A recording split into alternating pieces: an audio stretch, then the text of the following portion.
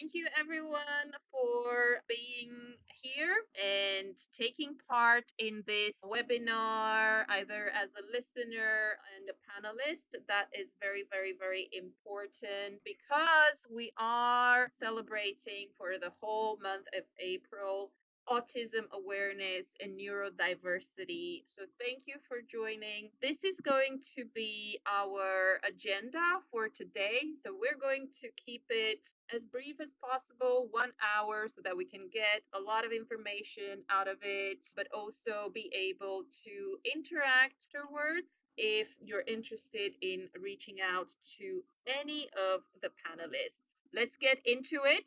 As mentioned, yesterday was World Autism Awareness Day. We didn't want to do this panel yesterday because we thought that people might have to work from home. We wanted that more people could have access to the knowledge. So we decided to do it today. Again, thank you for taking part.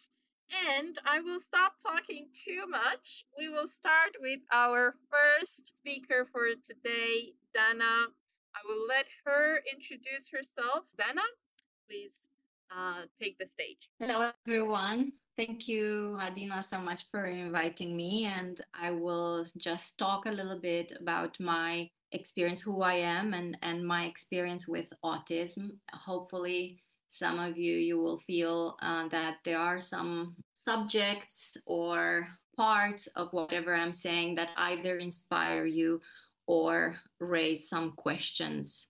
So I am a mother of two children, two adults, in fact, now young adults. One of them, my son, my first child, 24 years old now, and he was diagnosed with autism when he was 4 years old. I will not talk about all my experience as a parent. I will want to stop at one idea. The idea that is behind every parent that has a child with disabilities, no matter which ones they are, and also the idea or the obstacle that all of us we encounter when we are face to face with a person that doesn't fit any category in our mind. That obstacle, in fact, it is our fear. Whenever something is not entering any file, any description, anything that we know already and we have no possibility to give it a label. This is something that happened to me also as a mother, so 24 years ago. My biggest fear was before I had the diagnostic for my son, it was the fact that I wasn't a good mom. I didn't know, I just could feel that something was off. And it was my first child, so I didn't know what was off. I just thought that I wasn't good enough. It was a big pain for me, and it took all my energy because I was just so preoccupied with what I could do better. It took me 3 years, in fact, when I had my daughter, I could see the big difference in how she was responding to my love and to my care. And suddenly it just hit me that I can let go of that fear and just open up. Once I could accept that opening, everything has changed, in fact. I think that for all of us, being more open, more inclusive means going away or not listening, the natural fear that comes into our mind when something is not exactly how we expect or how in line with what we know. My son right now, he is 24 years old, but just to tell you a little bit, he has been going through, of course, all the pains, and together with me, special school, tons of therapies. I became his therapist as well, and I did that for about 8 years. Right now, he is studying, he's doing his master in animation in Vancouver, living independently after being also for other 3 years in living independently in London. It's not only a success story. It is a story of struggles and pain. Life is not necessarily all good. It is for him right now as hard as it is for all of us. It's just that he needed also to get used to the fact that people around him might give him a label. Even now, although he's living independently and he's managing very well his life, still some people might label him with weird or strange or whatever, freak, any labels that other people make them feel more secure. All of us, we have our own share of pain. And I'm not here to give lessons for sure. I'm here only to open up and help you all to understand better the people that in your life that are not necessarily fitting any category, and help you also to be able to open up your heart, become more inclusive, and grow from it. Because if there is something that I would like to share with all of you, is the fact that as a parent of an autistic child, the biggest lesson that I have learned is the fact that I wasn't punished. It wasn't a bad luck. It has been my blessing to go through all this experience. You see, even now I am still quite emotional about it. It has been my blessing. I wouldn't have learned so much without all this pain. So I would like to invite you, every time when you're tempted to give a label that it is more or less equal with less than, think about it. I would like for all the parents that are listening to somehow have a magic wand and help you to change your perspective and to see that this journey, it is a wonderful journey. It's not easy, but no journey is easy.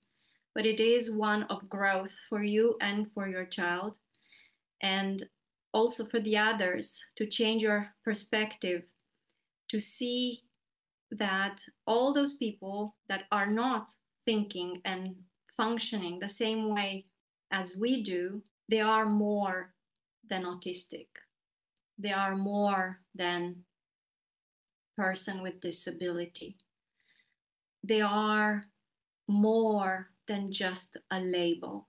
You have to look beyond your fear and see the talents that might be hidden.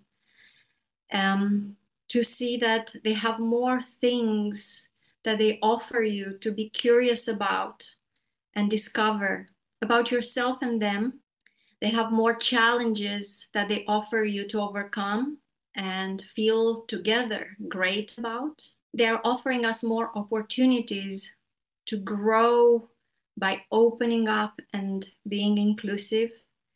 And they are offering us so much more diversity to be rich from. I don't want to take too much. I think that I passed the 10 minutes that I had to speak, but I hope that this message can get to your heart and understand that every time when you are in front of someone that looks weird or behaves weird, it might be something, some treasure behind that you are invited to discover. Thank you, Adina. Thank you, Dana, for sharing. Every time I hear Dana talking, she makes me cry too. She shares her story in a very emotional way. I will like to invite our next speaker, Kate, to share her thoughts and her story. Kate, the stage is yours.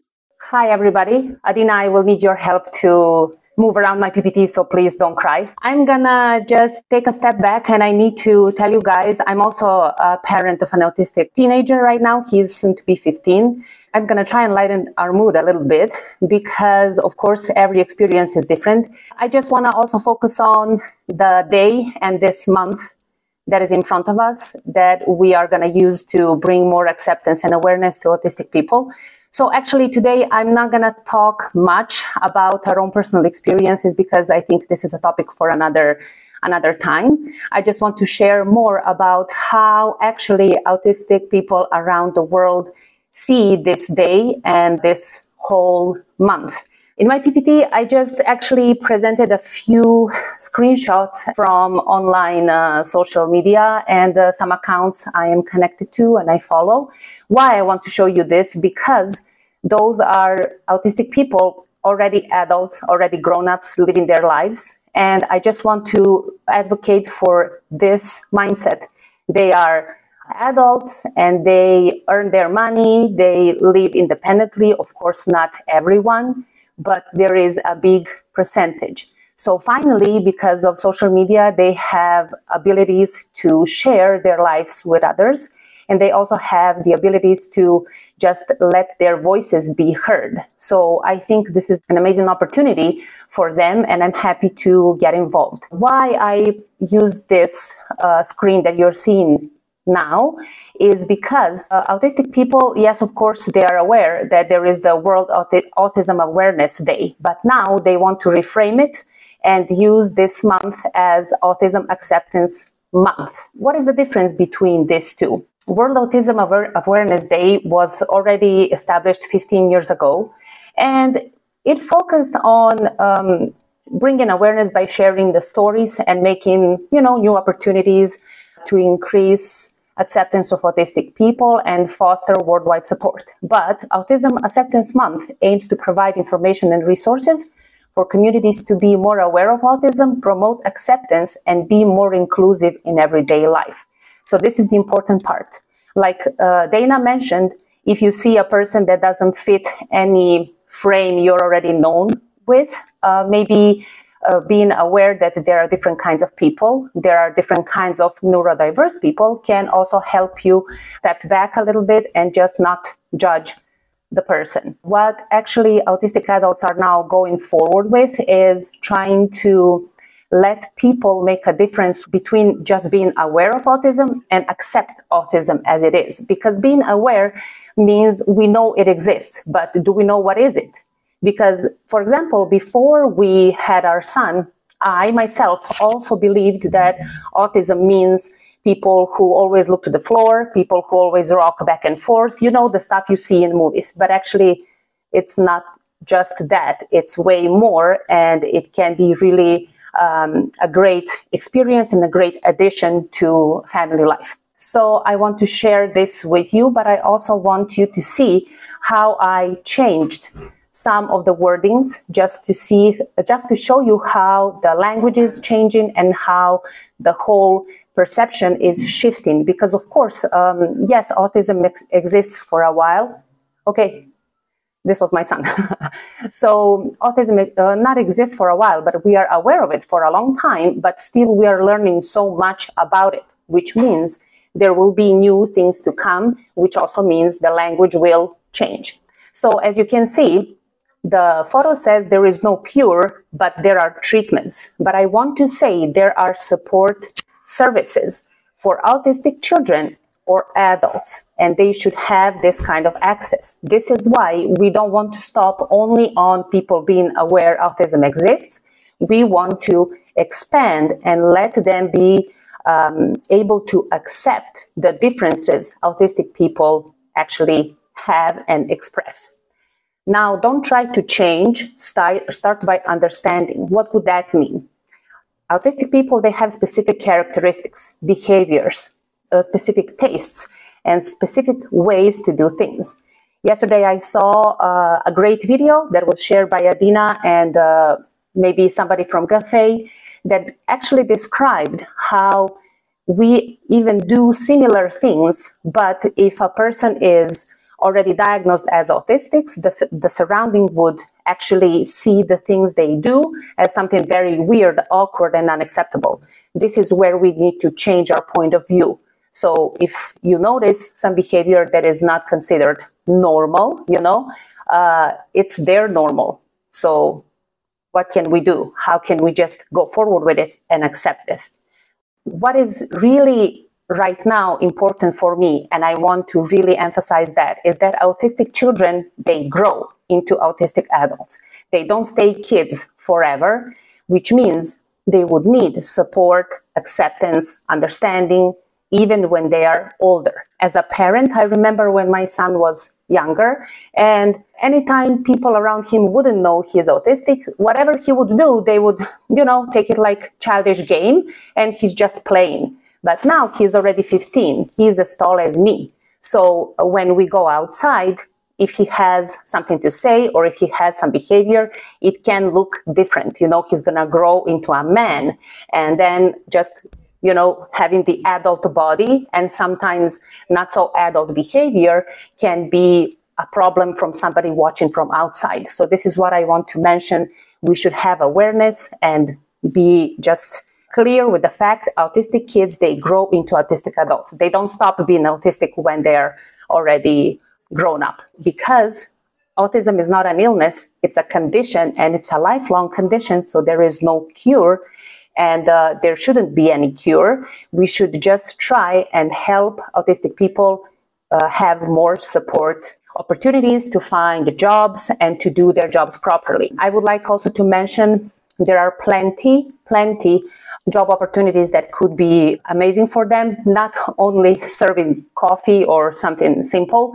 I bet everybody here knows about some very famous movies like The Avatar or Marvel Studios, any movie you can pick. All those movies, all those special effects in the movies are done by an autistic group of people. Their name is Essential Minds. And you can find them online. You can check.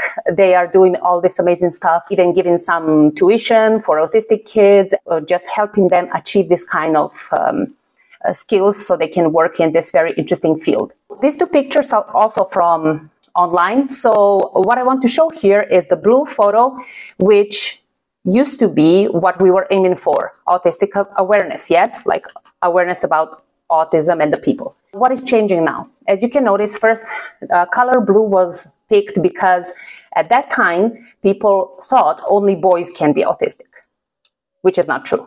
Then, as you can see on the picture, there is a puzzle piece. There are words like tragedy, afraid, suffering, burden. And actually also color blue is also known to say like, oh, I'm feeling blue today, which means I'm feeling not so good. I'm feeling not so bad.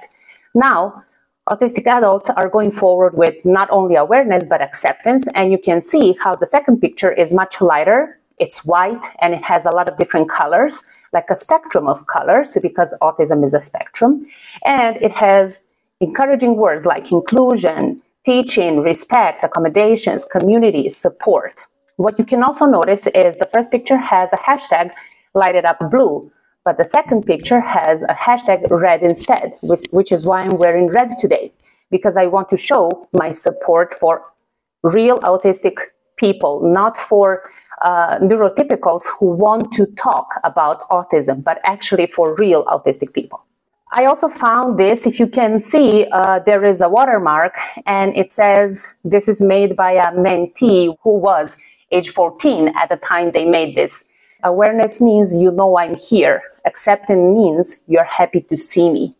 So this is the huge difference I wanted to mention today, because we are all aware something exists, right? But when we come into contact with it, this is when we show if we can just deal with it properly, deal with it in a right way, or we are just aware and we just step back. As parents of an autistic boy, we had a lot of friends back home who were, of course, aware he is autistic, but most of them, even some family members, decided to stay on the outside. They didn't get involved with his growing up. They didn't get involved with his socializing or anything. They would just give some unwanted advice every now and then, but actually they didn't accept him as he is and connected with him. They were just aware and they stayed outside. So this is the difference. Acceptance means you're happy to see me and you accept me as I am. So let's see, words typically used when people are only aware of autism. Those words would be, see again in the blue square, challenging, therapy, cure, burden, treatment, syndrome, disorder, deficit, lost, behavior, symptoms. But words used when autistic people are accepted. First word I can spot here is support, then community, then identity, then accommodation, then love, understanding, self-care, unique, celebration. I believe everybody, no matter if you are neurodiverse person, neurotypical person, everybody would for sure wish to be identified by the words in the green box and then by the words in the blue box, right?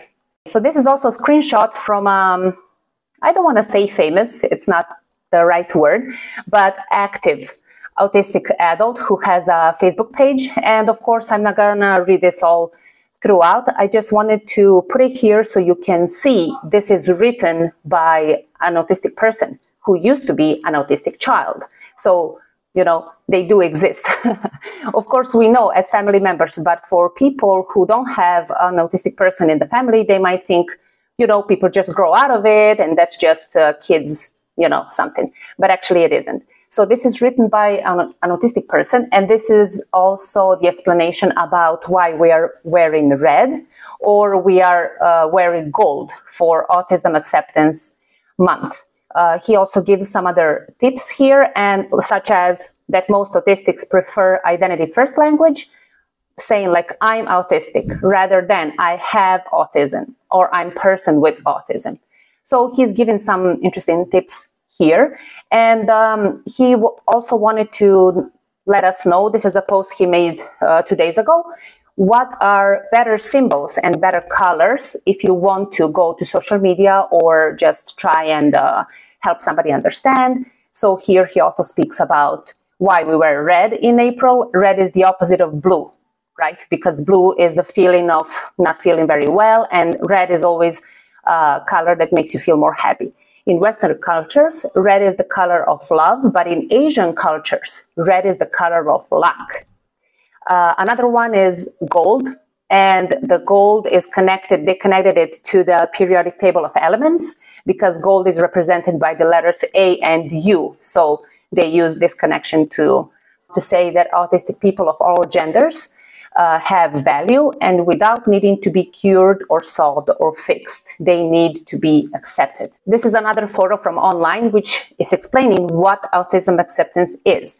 You can also see so many words here like diversity, treating autistic people as people, unconditional love, paying my autistic employees, real jobs for real pay, equal education, working with my headphones on if I need to have this kind of support system. So this would be my 10 minutes. Maybe I went a little over, I'm not sure, but this topic is really always interesting for me, and I want to help more people have some understanding. So because this month is about autistic people, I wanted to talk about them, not about me in the parent's role or me in the teacher's role or, you know, something like this. I wanted to focus on what they are talking about, what they are thinking about, and what they actually need.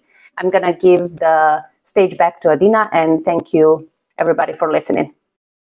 Thank you, Kate, for sharing. And I think we have a very good lineup today because we had Dana talking from a parent perspective. We had Kate talking from autistic people's perspective as much as she can. And next, we have Tiffany sharing with us her thoughts from a teacher, special education teacher perspective. So, Tiffany, the floor is yours. All right. Okay. Thank you, Adina. And thank you, everybody. And hi, I am Tiffany. This is actually the 10th year I am being a special education teacher. And I actually work with students who has behavior needs.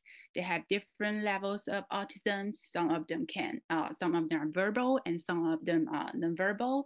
And they all use all sort of devices to support them. And they work on all sort of different goals. And that's really make my job as a fun experience for me. And actually, special education is kind of similar to another sort of teaching profession, but actually it's a lot of differences. It really does make my job, I will say, it's really unique. I used to teach in small size program. We do like one-on-one or one-on-two, and usually up to like 7 children in my program, so that I really get a chance to know my student in a very personal level. And I would say all the students that I have in these 10 years in my class, they have so many talents. And I really enjoy to getting to know each student so well. And I will say all of them in the special education setting, those kids are amazing kids. And they have so many talents, and they're so kind, they're really gentle. But also sometimes there will have some behavior comes up that's really challenge. But what you really need to focus on is those difficulty students that they have behavior needs, and there is always the foundation behind the behavior and also relate to the behavior. So we really need to try to connect with them. And once you do connect with them, and it's actually the most rewarding feeling. Right now, I'm going to do quickly through my typical day as a special education teacher, and to tell you what usually do I do each day, and how does my schedule look like, and how does it work, and what are my methods. So the first things I will always put on the top of my day is plan. And I will need to make sure there are any extra products that I need to buy for different lessons. So if you ask me why I have to prepare all those things at a time, I would say because the kids are in the special ed program, but all of them have the different cognitive level and social levels, and they're working with different goals, and also they're using different strategies. Some of them may have behavior plans, some of them may have sensory diet. If you're not on the top of the game, then you're gonna lag behind, and you will see the behavior will comes out sometimes will really like drop you crazy. And every day I always want to check two things should be in my program. The first is the timer, especially the visual timer. The timer is actually the key to stay on track. It minimizes the behavior related to the transition, because the kids will know when is the time to start and when is the end, and they will know what's coming to the next. They will be prepared. And the second thing, which I would say is really, really important for the teacher, is visual. Visual timetable actually can help reduce anxiety and encourage more independency. And also some visual ads like social stories or like concept cartoons really can help the kids. I always have a big visual schedule in front of my classroom, and some kids will have their own individual schedule on their wall or on the desk. When we all done with one activity, and then we go back to their desk, and then we will talk about the schedule again. We take one picture of the schedule, like a session, like maybe morning group, and then we move on to the next picture on that schedule. So after this, the kids will arrive at the school. So I want them to go straight to the classroom first. For my expectation is that they will hand up their backpack, their coat, and get their folder, and then go back to their seat. And we need to practice those things at the first day. I need to guide them through it, and then we practice it throughout of the day. And for the next couple months, I need to support them in practicing this whole procedure. And remember, there's always a visual on the wall near they hand everything up. It may say first backpack, then coat, then folder, so the kids will know what they actually need to do. We should visualize all of those kind of things. And after this, it's a morning group time. So it's usually start with calendar, and we usually we might learn how to count the months of the year and the days of the week. And we talk about how is the weather like. We talk about what kind of clothes they're wearing. We talk about how they're feeling today, and also we talk about we greet each other, and sometimes we will sing a song with the YouTube video, and all of those things is to make sure they will have a good beginning of a day. And then after this, I will give the kids a very simple task to do. I actually have a morning group planner, which sometimes just with little tasks, maybe sometimes just a puzzle. It doesn't matter. What I want is for this time to be an independent task time, I might be will let them to do give them a sensory box with shaving cream or with water base, and I want them to be independent. The goal is for them to come in and easy into their day and also start to getting their brains moving. And after this, all of those things finished, I think it's the academic time, which is really important for the kids. We used to do the small group academic. So I think it is actually the how to say the majority teaching will happen at this time.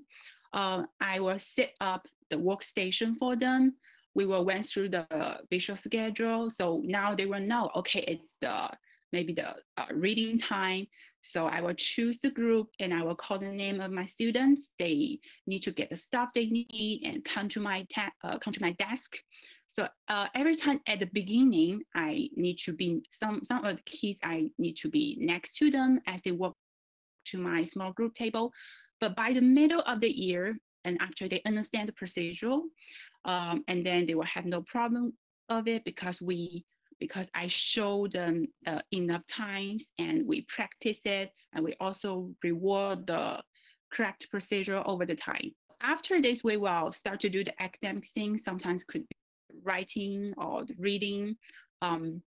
Those kind of activities. I will collecting the data as they're doing their different thing. And then still the timer will goes off. Actually, we never work for more than 15 minutes. It's really up to the short attention span for the kids. So after this, the kids will get up. They will have a short break between 1 to 5 minutes long, and then they will go back to their seat and repeat the whole procedure again. And also I will have an independent workstation for them. But normally at the beginning of the year, or if I have the new student, I will not start with it because you really need to build it up. I will set a table in my classroom where they will go and sit and they will have all the work laid out from them and we practice. It almost look like you get your work from a bin or a box and then you put it on your table, you do the work and you close it up and move to the next work. I usually mix this kind of station into their small group time. So it will look like 1 or 2 students do the guided reading with math, another one maybe go to the writing station desk, and then another kid will go to the independent work. But we need to be really careful. It's like the things you put into the independent workstation should be the things they have already mastered. If they are they're independent with the higher level, and then you need to put the things in lower the level below, so they can get more independent to finish the work. Yeah, and after this we will have the lunchtime. But lunchtime is not meaning that you as a teacher you will have a relax enjoying your coffee or sandwich. It's actually also a challenge for a teacher because for the special ed kids they will have a lot of food severe food allergy. They will have food diet. Sometimes they're kind of food picking, so they are comes up with some behavior, so you also need to do a behavior plan. But on another hand, it's also it's the great time for the kids to to practice their life skills. And also you will see a lot of social interaction during this time. Like if the kids are eating the lunch provided from the school, and then they need to know line up, and then they need to they need to initiate a conversation for requesting their food, and the kids can also to be the server to serve the food to the others. So if you bring your lunch from home, then you need to go get your lunch box from your backpack and then go put it into the microwave and heat it. Yeah. So after all the things finish, then we will have a whole group session, which I really like. We usually do science or social studies, life skills, art or music at that time. We will give a lot of like fun games as a whole group. The kids get a chance to you actually get a chance to listen to what they're saying, and then there comes up a lot of chance for the social interaction, for them to practice. And sometimes we will do cooking, cook a pizza, or maybe do some like art project together. So the kids really get a chance to work in partners. And yeah, I think they really like this kind of things. And after this, the kids will go home and the building will become too quiet. But it doesn't mean for the teachers, it doesn't mean it's the end of the day, because you will have a lot of meeting. You will have 20 minutes sit with the speech pathologist for the consultation, and then another 20 minutes to have the consultation with the occupational therapies. And also you will do co-planning with the teachers in your program as well. I think this is really important for the teachers to listen for the other suggestion. We put all the different pieces together to add a whole picture for the kids. So we get to know how the kids is progressing, and then we get to know where which part we should modify, we should adjust. Yeah, and also after this, sometimes we'll have a IEP meeting, which is the great time for the whole IEP team to sit together, which including maybe the case manager, the teachers, all the assistant, and the speech pathologist, the occupational therapist, the physical therapist, and sometimes maybe the psychologist. We sit all together with the parents. We review the previous IEP to see if they master the goal, and then we like set up the new goals for the kids. We listen to the parents to help them to solve the problem they have. Maybe they will grow up some problem. We will help them to solve it. Yeah, and after this, after all of those things, you will have and then you will have your own personal time.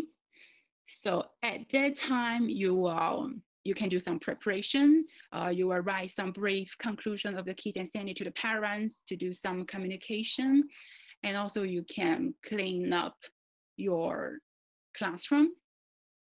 And I think that's all of my day, but it's in a like brief way to give an introduction of you for Teachers Day. You can see we're so busy, we have a lot of paperwork to do, and sometimes you feel really stressful and anxiety. But on the other hand, what I want to say is like, when you see the kids progressing and when you see the parents, you will feel it's a rewarding time for you when you see the kids smiling to you when they say, "Thank you, Miss Tiffany. I love you, Miss Tiffany."